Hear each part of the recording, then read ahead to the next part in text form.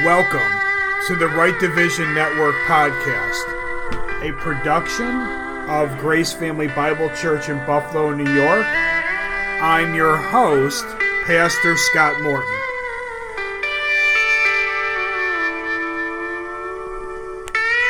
And we'd like to thank you once again for joining us as we study God's Word rightly divided. We'll be picking up today going through the book of 1 Thessalonians. We're here in chapter number 3. And we left off here in verse number 9, which says, "For what thanks can we render to God again for you, for all the joy wherewith we joy for your sakes before our God."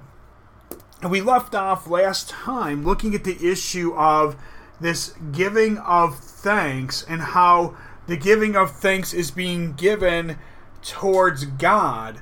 And we started talking about what things it is that we as the members of the body of Christ should be thankful for. We talked about how, all members of the body of Christ from a starting point should be thankful for the salvation that's been given to us. The fact that Christ died for our sins according to the Scriptures, that he was buried and that he rose again on the third day according to the Scriptures, and how a person puts their trust in that and that alone is what gives someone salvation today. That's our starting point of everything of who we are as the members of the body of Christ. And because that's our starting point, that is where our thankfulness actually really needs to be starting from. Then we started talking about how all members of the body of Christ should be thankful for the spiritual blessings in heavenly places which have been given to us. The things that we see over in the book of Ephesians in chapter number 1. The things that we have no idea other than the fact that the Scriptures identify that those are promises given to us because we can't see them, we can't feel them. There's nothing that's different about us other than the fact that the Word of God has identified the fact that these are a present possession of who we are as the members of the body of Christ. Now we're going to pick up here looking at another aspect of something that we really should be thankful for, which is the future that has been promised to us, the fact that we have a guarantee that we're going to be in the heavenly places, ruling and reigning with the Lord Jesus Christ. And you see how this is a theme that we see all throughout the book of 1 Thessalonians. And we're going to see a description of the event that is going to occur at some point in the future to where the members of the body of Christ will be caught up into the heavenly places. We'll go over to chapter number 4 here in 1 Thessalonians. And we're going to read starting in verse 13 down through verse 18, the end of the chapter. And it says, "But I would not have you to be ignorant, brethren, concerning them which are asleep, that ye sorrow not, even as others which have no hope. For if we believe that Jesus died and rose again, even so them also which sleep in Jesus will God bring with him. For this we say unto you by the word of the Lord, that we which are alive and remain unto the coming of the Lord shall not prevent them which are asleep. For the Lord himself shall descend from heaven with a shout, with the voice of the archangel, and with the trump of God, and the dead in Christ shall rise first. Then we which are alive and remain shall be caught up together with them in the clouds to meet the Lord in the air, and so shall we ever be with the Lord. Wherefore comfort one another with these words." Now, when you read through this passage, this is an event that many people will call the rapture. They'll use a word that the Scriptures don't actually use to define it. You'll see that the Bible actually will call this event either the catching out of the saints, or it will refer to it as the day of Christ. A future promise of that there's coming a time when the Lord Jesus Christ is going to come back to the earth, and he's going to appear in the heavens. He's not actually going to touch down in the earth. He'll appear in the heavens, and the members of the body of Christ will meet him in the air. The dead who are in Christ are going to rise first.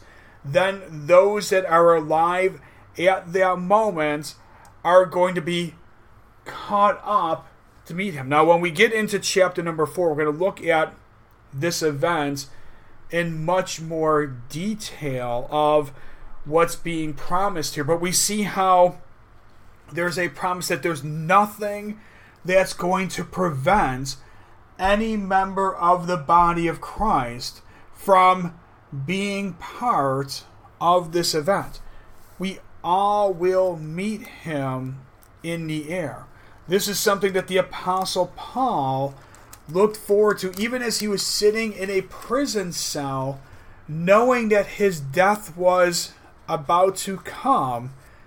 He was looking forward to this event. We can turn over here to 2 Timothy chapter number 4. And we're going to see how, as Paul is closing out the last epistle that he writes, the last thing that he's writing here to Timothy, in 2 Timothy chapter number 4, we're going to read starting in verse number 6 and go down through verse 8. It says, "For I am now ready to be offered, and the time of my departure is at hand. I have fought a good fight. I have finished my course. I have kept the faith. Henceforth there is laid up for me a crown of righteousness, which the Lord, the righteous judge, shall give me at that day, and not to me only, but unto all them also that love his appearing." Now, as Paul's looking at knowing that the time of his departure, and he's talking about, he knows that his death is about to occur. There's nothing that's going to prevent this from happening. He sees and identifies, I have fought a good fight. I have finished my course.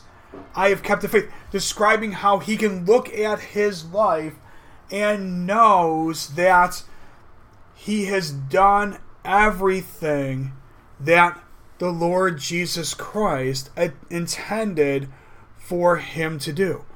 This is a pattern that when we see Paul describe, says, "Follow me as I followed Christ," that Paul lays out that pattern for us on how we're to live this life, how we're to be able to finish this course, by the fact that we can see, starting in the book of Romans and ending with the book of Philemon, the doctrine that we need, a course that's been laid out for us, and the fact that all we have to do is to be able to follow the things of this course in order to be able to say the exact same thing that the Apostle Paul is saying. And he identifies the fact that because he has fought this good fight, he's finished the course, he's kept the faith, he identifies the fact that there's a crown of righteousness that's laid up for him, and it's not only for him, but it's for all those that love his appearing. Every member of the body of Christ is going to love the appearing of the Lord Jesus Christ.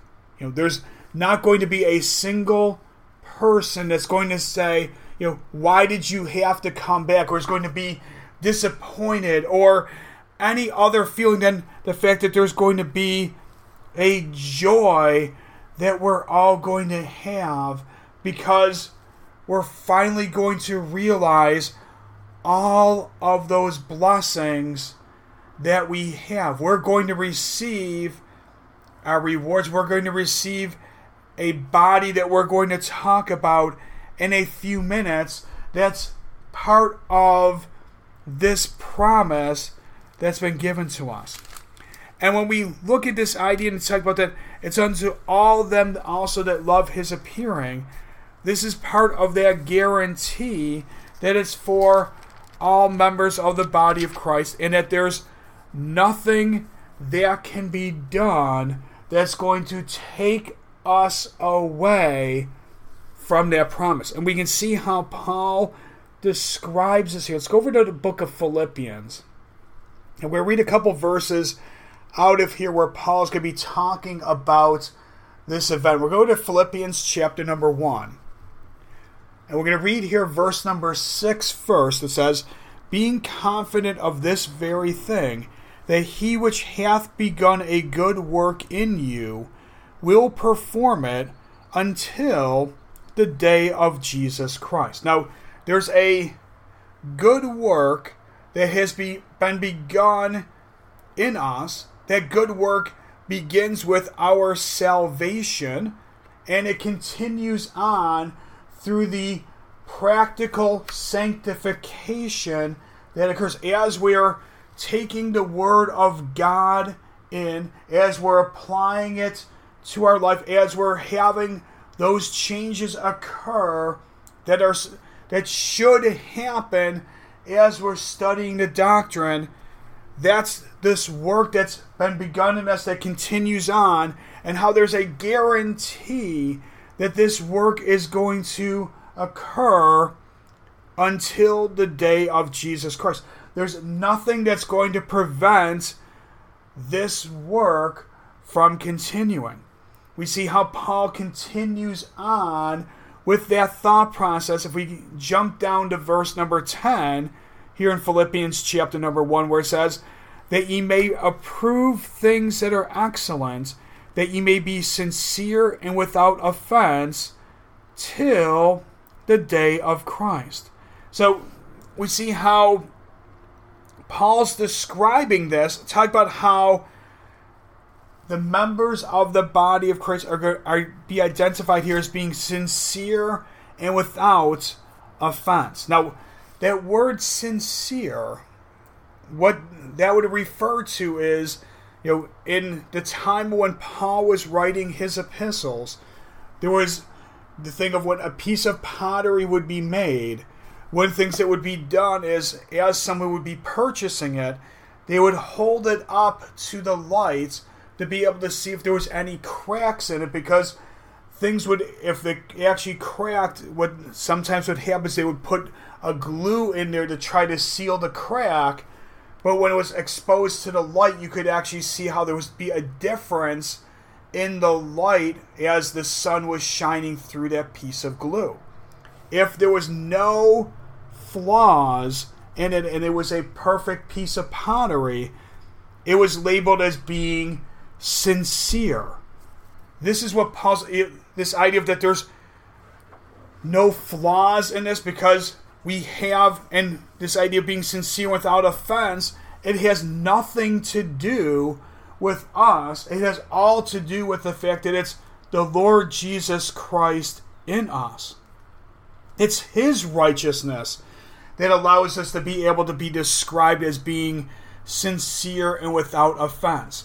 So we're looked at as having that kind of perfect righteousness. There's, without offense, there's no sin that's been put to our account, because the issue of sin has been taken care of by the cross, because the law was nailed to the cross with the Lord Jesus Christ. With the law being taken out of the way, there is no way to transgress that law to be able to commit that issue of sin, to where there could be an offense that would separate us from God.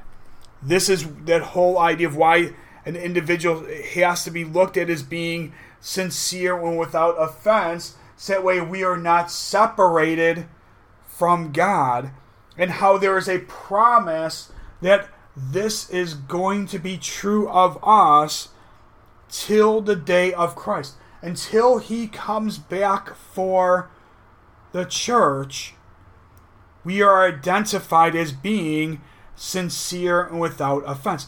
That is something that we can truly rejoice in, knowing that we have this guarantee.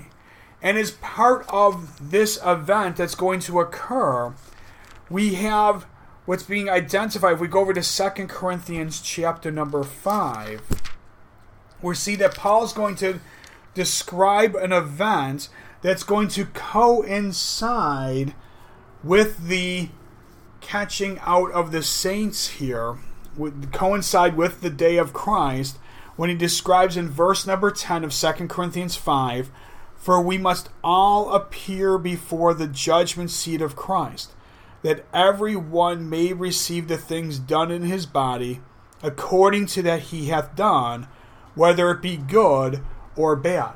So, we have that guarantee of our salvation. We have that guarantee of a body that, again, we're going to go to that passage, coming up. And as we also have, so those are the promises that we have, but we also have the thing of that there's going to be this event called the judgment seat of Christ, where what we have done, according to the doctrine that's been given to us, found in Romans through Philemon, based on our following of the doctrine, is what's going to be judged. That's the judgment seat of Christ, an event that he describes in more detail in 1 Corinthians chapter number 3. Here, that's why he can just call it the judgment seat of Christ the second time he writes to this assembly at Corinth, because he's already covered this information with them in his first epistle to them. And here in chapter number 3, we're going to start here at verse number 10, just giving the details of this judgment seat. Verse 10 says, according to the grace of God, which is given unto me as a wise master builder, I have laid the foundation, and another buildeth thereon. But let every man take heed how he buildeth thereupon. For other foundation can no man lay than that is laid, which is Jesus Christ. Now if any man build upon this foundation gold, silver, precious stones, wood, hay, stubble, every man's work shall be made manifest, for the day shall declare it, because it shall be revealed by fire, and the fire shall try every man's work of what sort it is. If any man's work abide which he hath built thereon, he shall receive a reward. If any man's work shall be burned, he shall suffer loss, but he himself shall be saved, yet so as by fire. Now, as he describes this event, he talks about how there's a foundation that's been laid, the foundation of the Lord Jesus Christ. And when we talk about that foundation, building upon it for us, the members of the body of Christ, this is Jesus Christ being preached according to the revelation of the mystery. And we have to make that distinction, because there is a way of preaching the Lord Jesus Christ according to the prophetic program, to where it's a foundation of Christ, but that's not the foundation that we should be building upon. If we're building upon that foundation, it's going to lead to nothing but problems for us, because that's not our doctrine, that's not our foundation, and the only thing that we could be building on that would be wood, hay, and stubble. And those things of the wood, hay, and stubble, that's all the things that we would do that are contrary to the doctrine that's been given to us. So it's contrary to the faith that we should be following. And, those are the things that are going to burn away when the judgment seat of Christ happens. Now, the gold, silver, and precious stones, those are the things that are built when we are truly following the doctrine that we're supposed to be following. When we're doing all of the right things according to the information given unto us, then we build the gold, silver, precious stones. When the fire comes down and burns away everything else, there will be some gold, silver, precious stones that remain. And that is what is going to allow for us to be able to receive the reward that's been promised to us, which is the place of rulership that the members of the body of Christ are promised to have. That's what Paul is giving us, the information that we should have an understanding of, that we should know that this is what we have to be looking forward to. Now, he describes here in this same epistle, if we turn over to chapter number 15, we're going to see Paul describe the glorified body that we are going to receive. Now, This glorified body that we're going to be identifying here, this is a promise that is made for all members of the body of Christ. This is that when Paul calls it the crown of righteousness, he's making a reference to this glorified body that's been promised to us. And here in 1 Corinthians chapter number 15, we're going to pick up here in verse number 35, and we're going to read down quite a bit of this to really lay out some of the details of what this body describes. Verse 35, but some men will say, how are the dead raised up? And with what body do they come? Thou fool, that which thou sowest is not quickened, except it die. And that which thou sowest not that body that shall be, but bear grain, it may chance of wheat or of some other grain. But God giveth it a body as it hath pleased him, and to every seed his own body. All flesh is not the same flesh, but there is one kind of flesh of men, another flesh of beasts, another of fishes, and another of birds. There are also celestial bodies and bodies terrestrial, but the glory of the celestial is one, the glory of the terrestrial is another.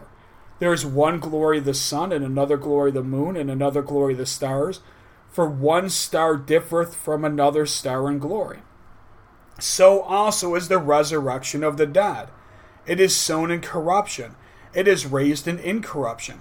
It is sown in dishonor. It is raised in glory. It is sown in weakness. It is raised in power. It is sown a natural body. It is raised a spiritual body. There is a natural body and there is a spiritual body.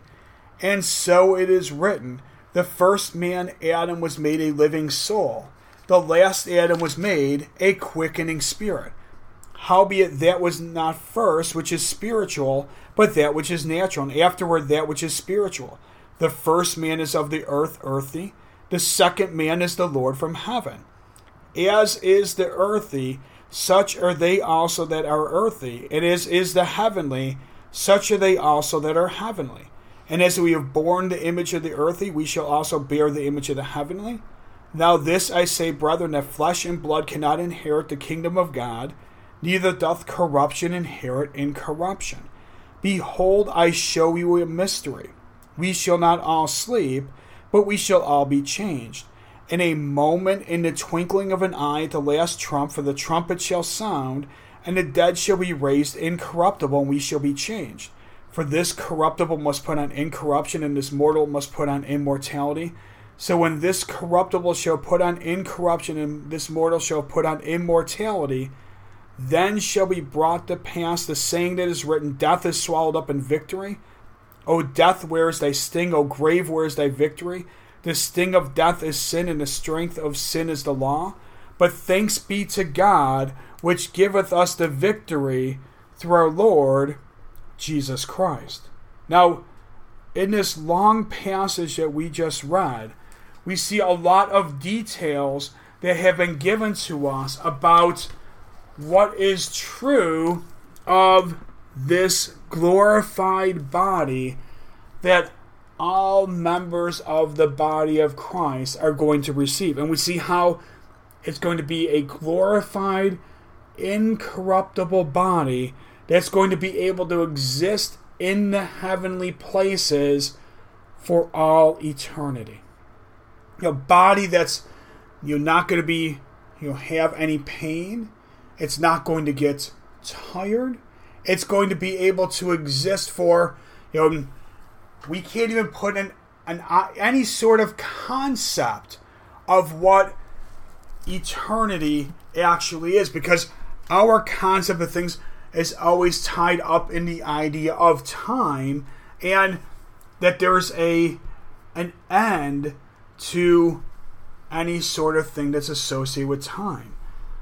What Paul's telling us about this body that we're going to receive is that it's going to be able to exist and there's for a period of time that's never going to end, and that body's just going to be in the exact same condition as it was at the very beginning of us going into the heavenly places.